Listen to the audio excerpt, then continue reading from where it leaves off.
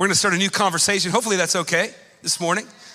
I think it's appropriate to shift gears a little bit, but I titled my sermon, Courage in the Face of Fear. We've been talking about the perilous days that we're living in, and now we're going to kind of talk about what we need from the Lord to endure these perilous times. And some of you are like, well, these days aren't that bad. Really, have you watched the news? You might want to start. But courage is going to be a valuable virtue in the days ahead. Especially in the culture that we live in these days. And, I don't need to go into much explanation, but I personally believe, it's kind of like a conviction of mine. It's a deep kind of sense that I get from the Lord that God is raising up courageous people all over the earth today. People who don't care all that much about the status quo, right? I happen to think I'm one of them, but I don't know. I'll let others come to that conclusion. But I believe God is raising up a countercultural people that really will not compromise the truth of God's word for approval, or acceptance. I think that there's plenty of examples for this in the scriptures. You have everyone from Elijah to Esther to Moses and Abraham. The New Testament's full of them, Paul the apostle. I mean, really the list goes on with examples of people, men and women alike, who against all odds accomplished extraordinary works for the good of man in the glory of God. And I believe that legacy lives on today in the church. I believe that even now there are men and women, even in this place today, and listening to us online, that are of that plight, or of that nature, where they are going to accomplish great and extraordinary things for the purposes of God and the good of man. And I want to be one of them. And in order to do that, I'm going to need a few things anyways from the Lord. I think one person that sticks out specifically to me in the scriptures that really exemplified courage is the prophet Daniel. And I'm sure many of you already knew, he's going to be speaking about courage. Of course, he's going to use Daniel as the example, right? Well, he's a great example. Right in the throes of chapter 1 of the book of Daniel, we find that his hometown was just invaded. His hometown was conquered and occupied. And of course, Judah had fallen into the hands of the Babylonian army. And as a result of that invasion, Daniel has now been taken from his homeland, Judah, and placed in Babylon to be educated in the Babylonian customs and culture. Now, I know I'm tracking a little bit fast, but if you look at Daniel chapter 1, that's really the pace that it goes. It goes really fast. You go right into the story of the war that's happening and right into the exile of these men who were taken and plucked out of Judah and placed into Babylon. And Daniel was, of course, one of them, or numbered amongst one of them. Let's read Daniel 1, verses 3 and 4. It says this. Now, this is verse 3. We're just into the first couple of verses of chapter 1 of the book of Daniel. It says, the king commanded his chief eunuch to bring some of the people of Israel, both of the royal family and of the nobility, youths without blemish, and of good appearance, and skillful in all wisdom, endowed with knowledge, understanding, and competent to stand in the king's palace, to teach them in the literature and language of the Chaldeans. So the king Nebuchadnezzar of Babylon wants to indoctrinate some of the brightest, noble, good-looking, strong, and educated young men of Judah in the language and literature of Babylon. This is where I'm kind of disqualified. I'm not educated. I'm certainly not good looking, so I wouldn't be picked. But Daniel was. And shortly in around verse 8 of chapter 1, we see Daniel's first act of defiance to the king's rules and orders. In Daniel 1, verse 8, we read this. Daniel was determined not to defile himself by eating the food and wine given to him by the king. He asked the chief of staff for permission not to eat these unacceptable foods. Now, what's going on here is these men have been again plucked out of their hometown. They're now placed in Babylon to learn the literature and the language of the Chaldeans. And they're also being fed the food that Babylonians eat. And, if you know anything about Jewish culture, some of that food is probably not appropriate, right? And so Daniel's of the mind, probably not like everybody that was exiled, but he's of the mind, and him and a couple other guys are of the mind, not to defile themselves and eat the food. I mean, Daniel chapter 1, verse 8 will preach in and of itself, but it's not necessarily the direction we're going in. But he wants not to defile himself, and the chief of staff has a bit of a concern about this. And this is important because we really get a look into kind of this king, Nebuchadnezzar. He's a ruthless tyrant who it really doesn't mean well at all. He's barbaric in a sense. This is what the chief of staff says in verse 10 of chapter 1. Again, we're only in the first chapter of Daniel. It moves very fast. But he responded, I'm afraid of my lord the king, who has ordered that you eat this food and wine. If you become pale and thin compared to the other youths your age, I'm afraid the king will have me beheaded. Now I'm laughing because that's quite drastic, right? I mean, we're just talking about food, and possibly this chief of staff would possibly lose his head if Daniel seeks to defy the king's order and not eat the food. So they're gonna test it out for 10 days. Why not, right? If Daniel's skin becomes pale, if his body becomes thin, they're gonna change it up and he'll have to eat some of the foods. But as of now, they're good. But really, this is more than just what not to eat and what to eat. This is us seeing that Daniel, in the midst of this culture, Babylon is not going to go along with the program. I think that's important. If I'm Daniel, I'm thinking, hey man, it's over, right? We had a good run. Things in Judah were good, but now we in Babylon, we done, son. We're here being educated.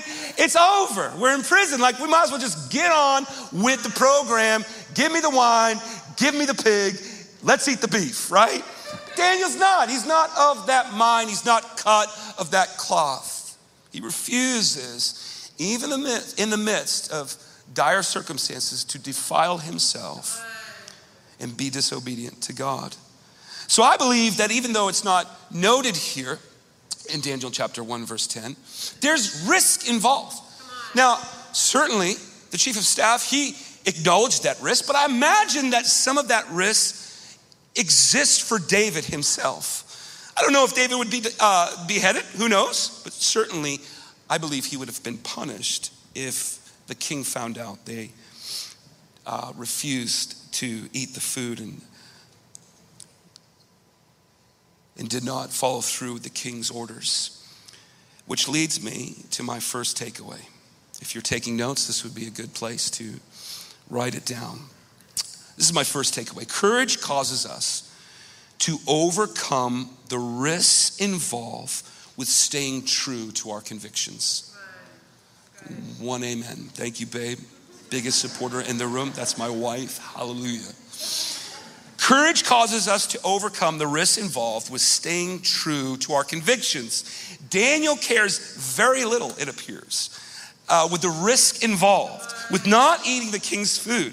He knows the king is ruthless and will possibly put him and this chief of staff to death if he defies the orders of the king and they're not carried out and executed. But Daniel, man, he's not about that.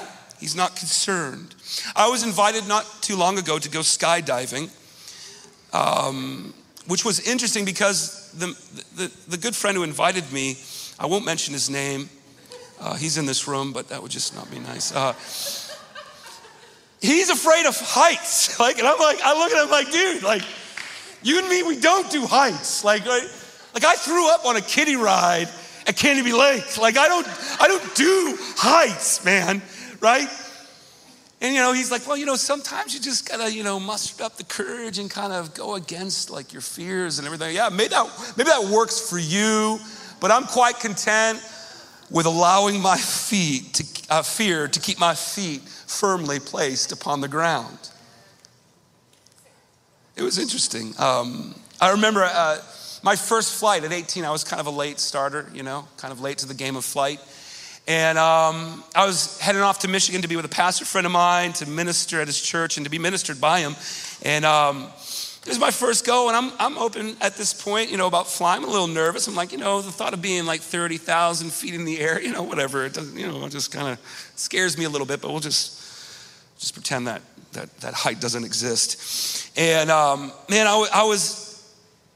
we were into it like 35, 40 minutes into the flight, and everything was going good. It was like, man, this isn't bad. I could do this. I could really get into this flying thing. And suddenly, no joke, about 30 to 40 minutes into the flight, the plane just starts to nosedive. Like, I'm not trying to exaggerate this at all. It literally felt like we were just gliding, in the friendly skies. And all of a sudden, the plane just kind of went, ooh, down. And I'm sure that, it was only like 2 minutes to 3 minutes, but it felt like an eternity. And I was holding on to the arms of the chair, praying in tongues, asking God to forgive me for my sin and getting my life right with Christ. And everything seemed to like pan out, and the plane got back to good. I don't even know how to explain it, but it leveled off. But it was crazy. I was just like, I just vowed from that moment on to only fly if necessary. I know some of you guys, you love flying. I am not cut. I'm not hewn from that rock. I will only fly to Hawaii and exotic destinations around the world, okay? But other than that, I'm good here. But my point is this man who invited me, he found the courage to do something crazy against his nature, even against his fear of flying, right? And that's inspiring. And this is my thought. Courage will bring you to do some crazy stuff, won't it? It will. Like doing something you're really fearful of doing. And I think this is what Daniel's doing. He's being courageous. He's being courageous, which this leads me to Daniel's second act of defiance. Now, this is in chapter 6, so we're going to move ahead some chapters here. But what we need to know is at this point in Daniel's life, he is really experiencing some favor in Babylon. He's high up there. At this point in Daniel's life, he's about ready, before this whole occasion happens that we're going to talk about a little bit, to be set up as second in command over the entire Babylonian Empire. That would be kind of like the equivalent of being the vice president of the United States. So just to get a feel, like things are going really good for Daniel by the time we get to chapter 6. At this time, just some couple things that will be helpful as we try to move at a fast clip here. Babylon was divided into 120 different provinces. The king placed Daniel, as I said earlier, over the high officers in the provinces to protect his interest. There was a lot of corruption, as there still is in politics. I mean, it's just the way it goes. And Daniel's loyalty was so strong and so fierce, not to just his God, but to the king, which is interesting. I mean, that will preach in and of itself. So he's really loyal, and the king knows that David will put the smack down on the corruption, right? That's in the government. And so he's placed as second in charge, right next to the king, to watch over the high officers and the administrators of these provinces.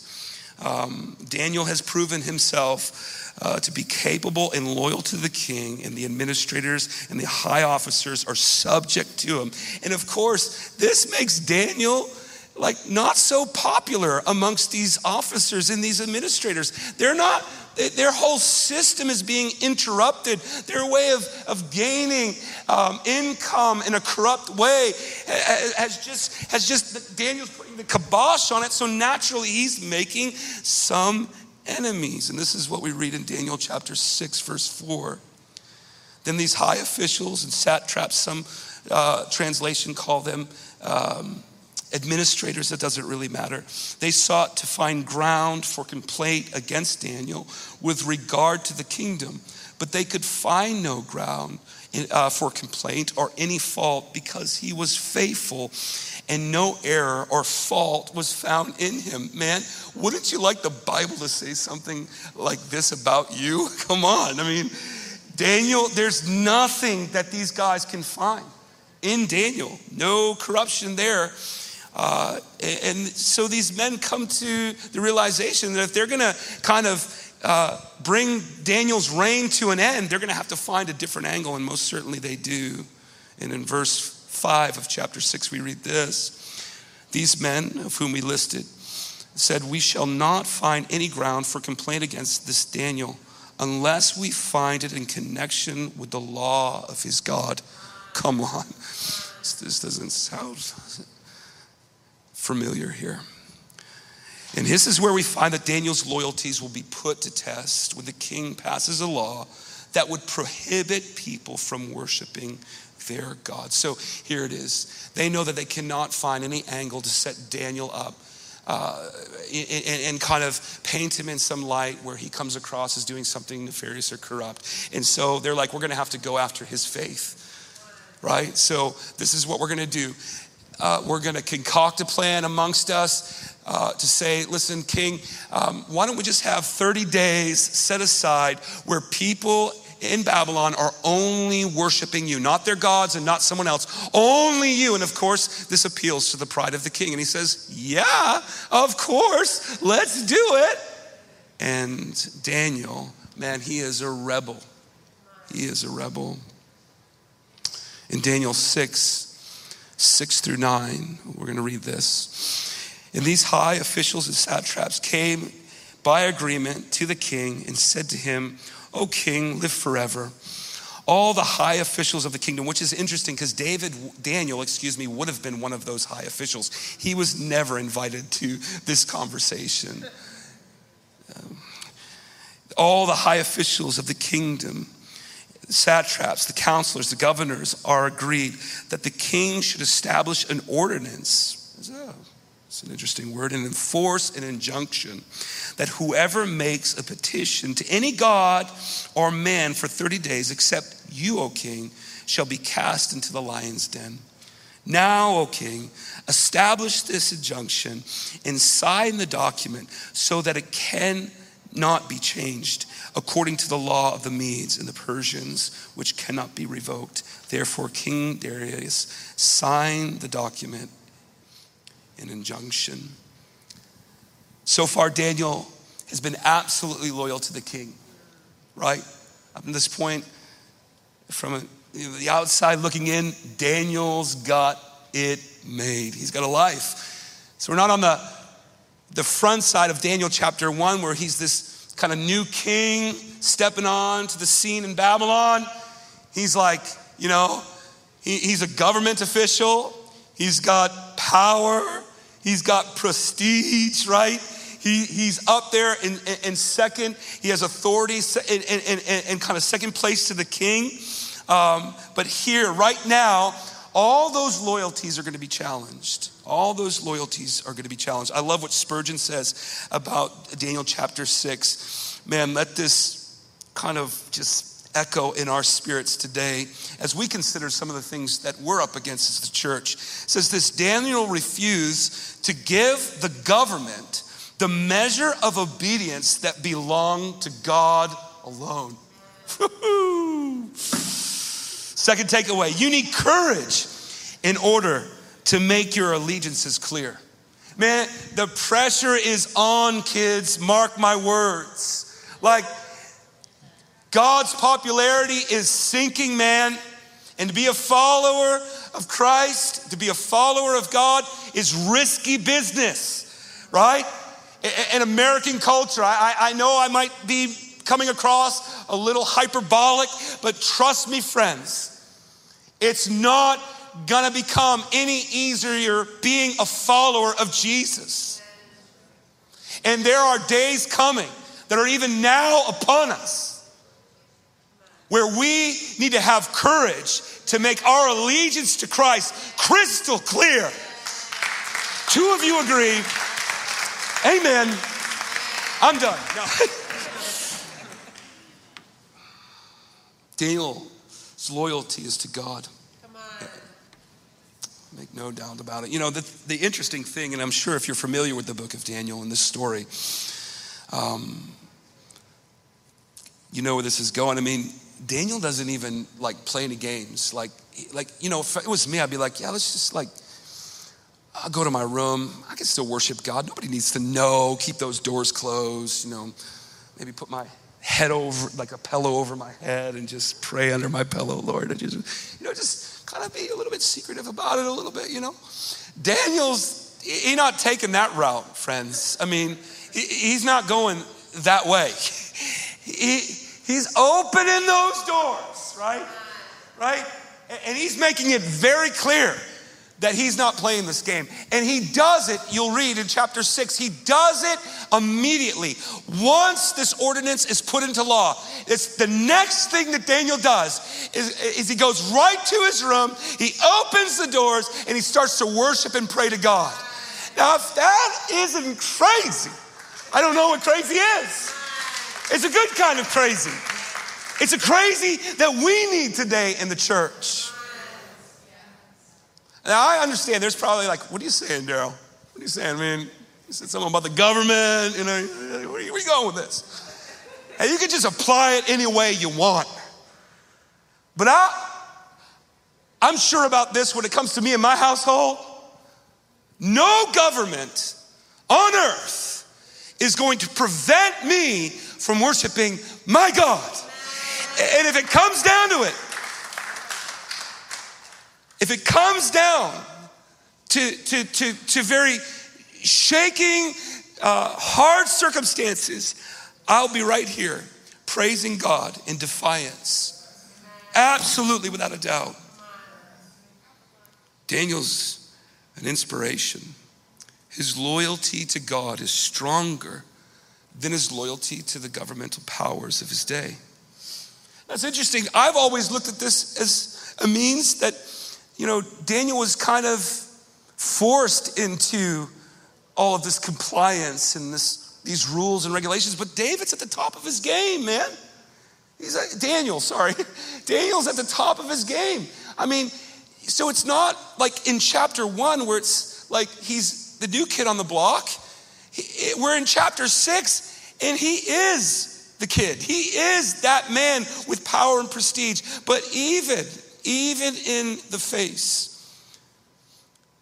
of what is transpiring in Daniel chapter 6, even though he has all that power and all that prestige, he's willing to forsake it. He's willing to sacrifice it if it means being loyal to God. And that's inspirational, man. It's inspirational. And we the church, we the people of God, we need some backbone, friends. We need some steel up in our, no, you've gone too far a little bit, man. I worship my God. My allegiance is to Christ. Final takeaway. There's no end to what godly courage might take you through. Some might think that Daniel's actions were reckless, right? I mean, why forsake, so much for really so little? You're giving up everything you have and everything that God has brought into your life and all the influence and all the power and all the prestige and everything. Why just recklessly just give that up? Just close your doors, man. Just pray silently in your house. Why do it, Daniel? And again, I just land here in my final takeaway. Daniel's allegiance to God is fierce. For Daniel, God gave him courage to resist the pull of power and prestige, and the courage not to fear the outcome of his defiance.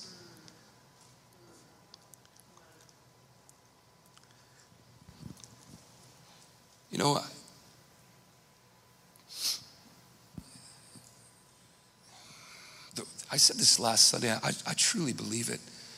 I think with all that's going on in the world, I think the one place in which the world is looking today is the church. And from my kind of observation of everything that is happening, I often think, what do people see when they see the church? They see a courageous, fearless people, you know? Or do they see a compliant, fearful people?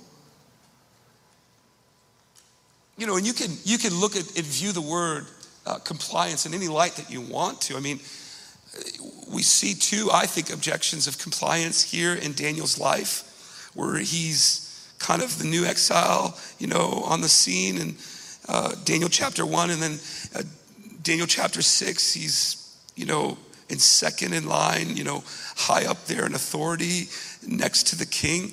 I see both places in Daniel's life where he refused to be compliant, both in the low of his life where everything seemed to be falling apart.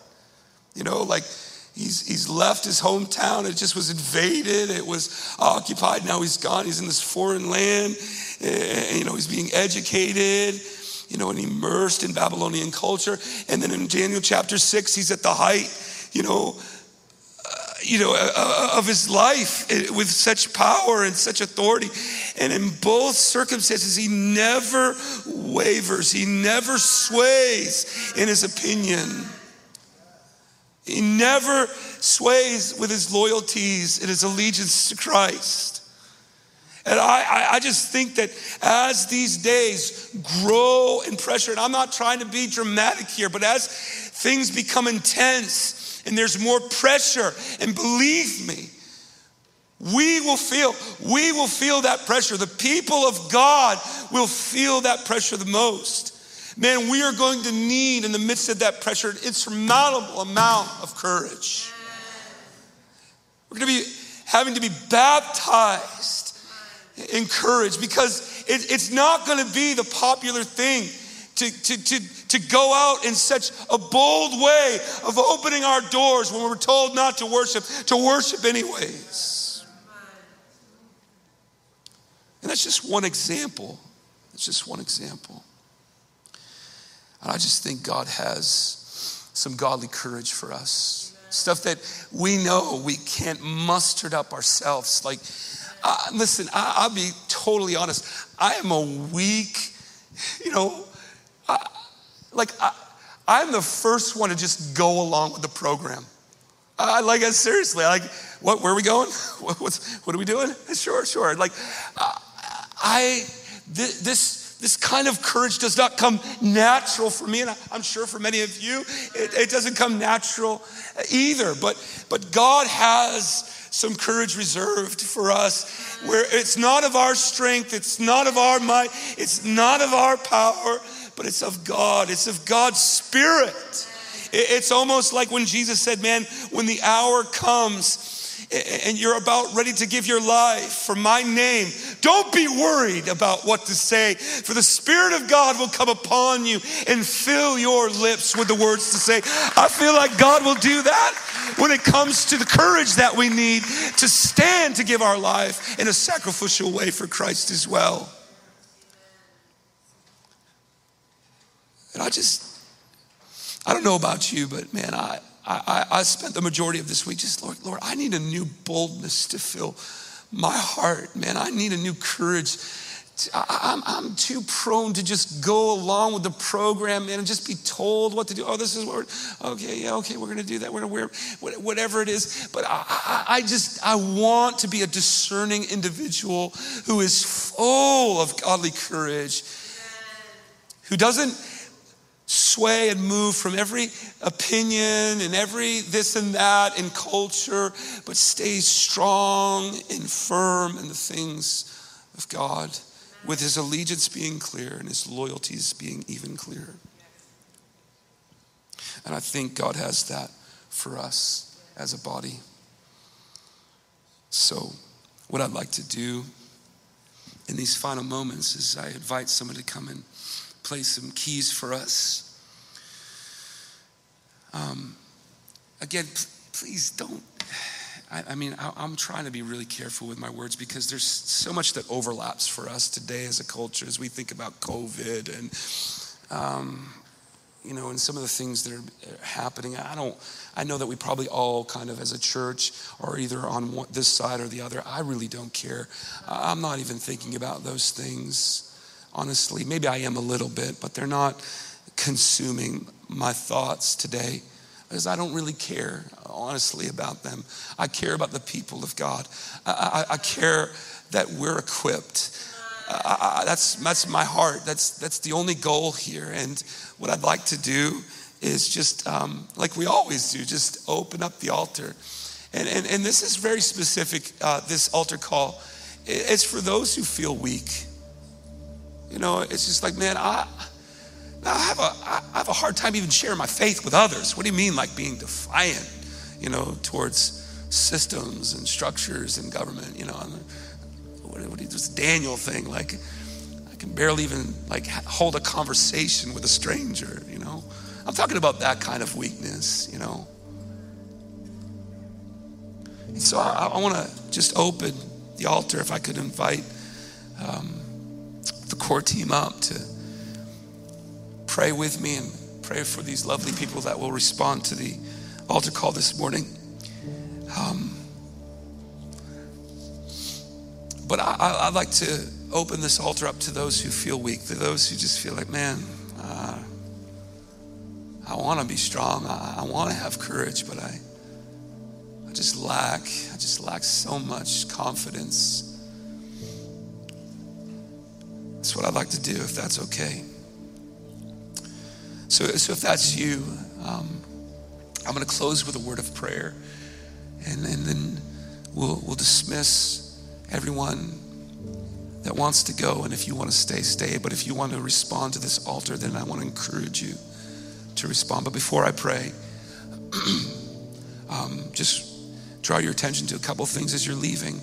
Again, if we haven't scared you too much, Beyond Sunday is happening after church. If you want to find some more information about this family, we'd love to give you those details. And we'd love you to be part of this family. That happens upstairs. You'll walk up to the second floor and you'll take a left, and it's the second door on your left. I'll be there. Hopefully not as sweaty and with a smile. Although you won't know because I'll have a mask on. But and then of course we've been now for a while trying to raise money for our youth to go on a retreat. I'm so excited about this retreat. My son's going. I'm like praying, Lord, encounter his heart. I believe my heart was encountered. I don't know why I'm crying. At this retreat, I'm just believing. I think we have 18 to 20 youth going with us. And so I'm just hoping that not only will their hearts be encountered at this conference, but that we be able to fully foot the bill without any extra financial pressure put on their families. And so we're doing that to November. They've been faithfully doing a little bake sale over there. So you'll see some food. It's good stuff. I've been living off it after service for the last couple Sundays. It's awesome. So help support that. And then of course, if we haven't totally frightened you, and you really resonate, and you're like, man, I would love to make this place my home. Info Center is the place you want to go. We have a pretty cool gift for you over there, and some pretty cool people that want to say hi and get to know you. I think I've covered all the bases. Let me close with prayer, and then the altar's open. Father, we thank you for your word. We thank you for the truth. And now, Lord, cause the truth of your word to do its work in our hearts. Set us free. God, deposit, God, in us a spirit of courage, God. Be our strength. Those who are weak, God, let them find your strength today at this altar as we pray. In Jesus' mighty name, amen. Church, we love you. We hope you come back next Sunday. We'll see you then. Altar's open. We want to pray for you. Be blessed. Have a great Sunday. It's going to be a good one. 82 degrees out there. Winter's on its way. Enjoy it while you can. Have a great Sunday.